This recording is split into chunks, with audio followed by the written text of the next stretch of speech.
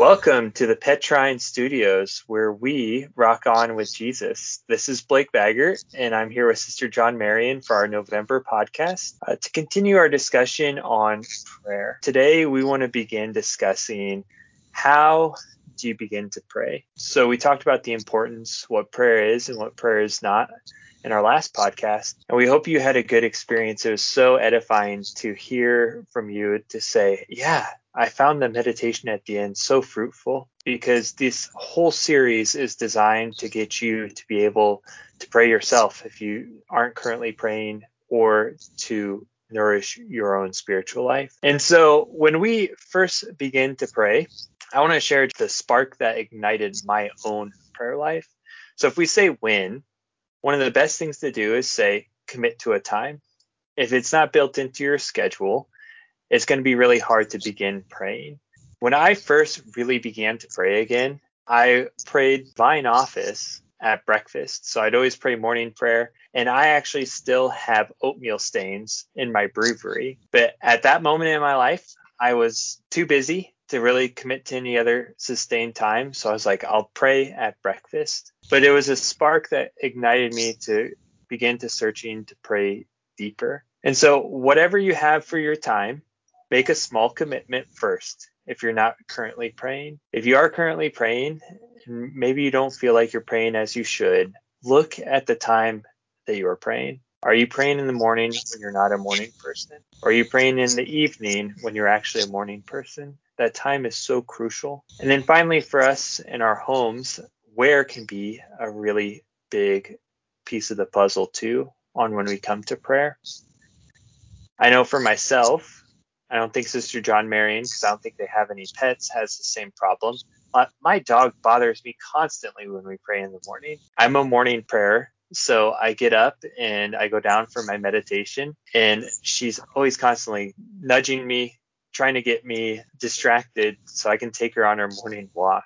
As we seek to pray, we got to find a good place, somewhere that's set aside. If we can, the best place to pray is the church. It is par excellence the place to pray, because Jesus is here present for us. But in a home, finding a place that's silent, beautiful, is a place where we're free of distractions, possibly with some images or a statue to help us aid in our devotion, and then having our Bible next to us as our side to guide our meditation. The biggest thing that Sister John Mary and I want to share is when we turn to when and where, that does not include your phone. The phone can be the biggest distraction. So if you're using it mainly as a clock, you can find other ways to find a clock to track how long you're praying or when you need to move on to your next thing. The biggest thing that we both want to say and can speak from our own lives is remove any distractions that you have as you begin to pray. That is great. Thank you, Blake. The when and the where are so important, because we're so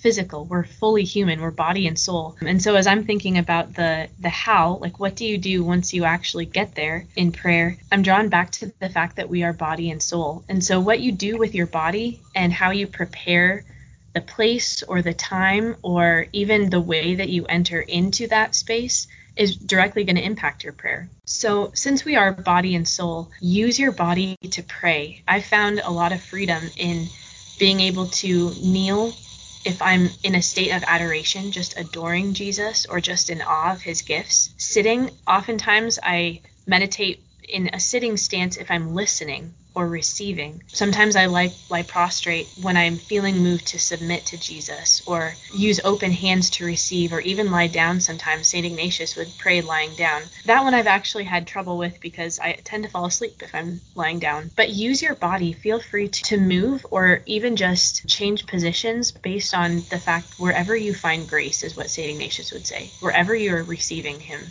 be there. Blake and I also were talking about how important it is to prepare the scripture beforehand that you're going to meditate on. So read it through maybe the night before if you're going to pray in the morning, or read it as soon as you wake up if you're going to pray later in the day, just to allow the Holy Spirit time to penetrate your heart and prepare fertile soil for whatever he wants to give. And that also will help you be able to enter into the prayer. And it really does help with distraction right away. Distraction is always going to be a part of our prayers just because we're weak and we're human. But one of the saints described distraction as a fly that would come when a married couple is gazing at each other. And, the wife could get up and chase the fly and try to kill it, or she could just quietly swat it away and just continue to look at the one who loves her. And so that's the same with distraction too. Just return back to Jesus. Just turn back to him and keep looking at him. The next step is just to quiet yourself, to maybe take some deep breaths, to settle into prayer, just to become aware of God's incredible presence, personal presence, and gaze at you. Gaze at him who is gazing at you with love. Say a prayer to the Holy Spirit. Sometimes prayers to the Holy Spirit don't even have to use words. They can just be a glance at him or just an opening to him. Because really the Holy Spirit is the one who prays for us in our weakness. Blake was mentioning a passage from Romans about how the Holy Spirit himself intercedes for us with groanings beyond words. It's a great consolation to know that he is really the one who is praying in us, and we don't have to have it perfectly figured out. We just entrust ourselves to him. Then you can actually enter into the prayer. Now, sometimes just becoming aware of his presence takes the entire prayer time, either because I'm so distracted or because there is so much grace that he has given just in receiving his presence.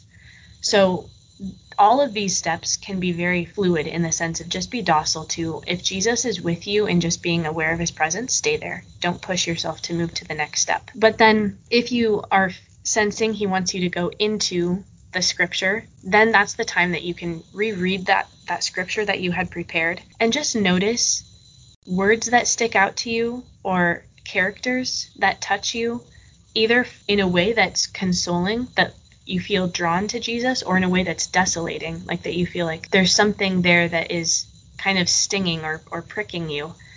Whatever comes up as you read, talk to Jesus about it and just sit with him in silence with it. Just repeat the words over or enter into the scene of the prayer, but don't feel like you have to move on. Just, Jesus, what do you want to give me through this prayer time? And then the closing of the prayer time often comes beautifully with a cry of your heart. So close with, we call it a colloquy, but it's just a short prayer from your heart that whatever it is that you have experienced in prayer, cry out to God from that in the prayer. And it could be like something as beautiful as, Jesus, thank you for this, or Lord, I had no idea that this is who you are. Or it could be something like, God, where are you? I don't know where you are. Or Jesus, I'm confused. Whatever it is, be real with him, a real cry of your heart. And let that colloquy, that cry from your heart, be something that allows you to bring Jesus with you into the next activity that you do.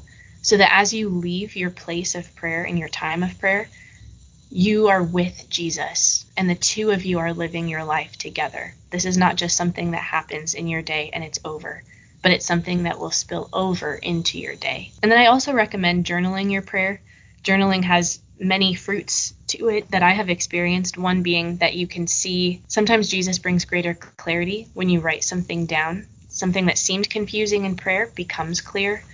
Sometimes clarity happens after seeing patterns that you see in your prayer day after day after day, and you realize what Jesus is doing. And sometimes journaling just helps you be able to talk with your spouse or with a friend or with a spiritual director about what has happened in prayer. So those are just some tips on steps of what to do once you get to prayer. So Blake is going to lead us through a meditation on the Transfiguration. Thanks for that rundown, Sister John Marion. Here are the words from the Gospel of St. Mark on the Transfiguration of Jesus. It's a great scene to place ourselves in. We're there with our patron Peter, James and John and Jesus, and he takes them up a high mountain to be set apart, but also to pray, to see some glimpse of his heavenly glory. And isn't that what we do when we come to prayer? Jesus takes us aside so that we may see a bit of true reality in his heavenly glory. So just take a moment to calm ourselves, prepare for our meditation.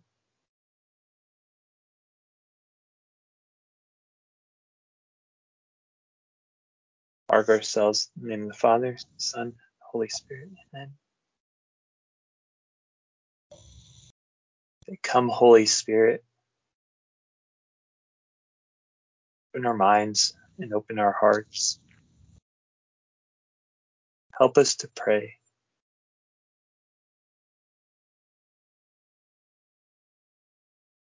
After 6 days, Jesus took Peter, James, and John and led them up a high mountain apart by themselves. And he was transfigured before them, and his clothes became dazzling white, such as no fuller on earth could bleach them. Then Elijah appeared to them along with Moses, and they were conversing with Jesus. Then Peter said to Jesus in reply, "Rabbi, it is good we are here. Let us make 3 tents, one for you, one for Moses, and one for Elijah." He hardly knew what to say. They were so terrified. Then a cloud came, casting a shadow over them. Then from the cloud came a voice, "This is my beloved Son. Listen to him." Suddenly, looking around, they no longer saw anyone but Jesus alone with them. Lord, cut through the distractions and the confusions in our lives so that we may see you as you are in your action in our lives. The Father, Son, Holy Spirit. Amen. So there's our meditation. Of course, that's short. And if you want to pull out this gospel reading, you can and meditate on it longer. This is just launching point. Sister John, Mary, and I know both from experience that we don't know how to pray as we ought, even in our own lives. So we're all in this together to continue to grow. Even we have to remind ourselves that we start small in order to build big, so that we may abide in Christ and build his kingdom. So may God bless you. For those of you we'll see in November, we can't wait to discuss further beginning to pray. God bless you.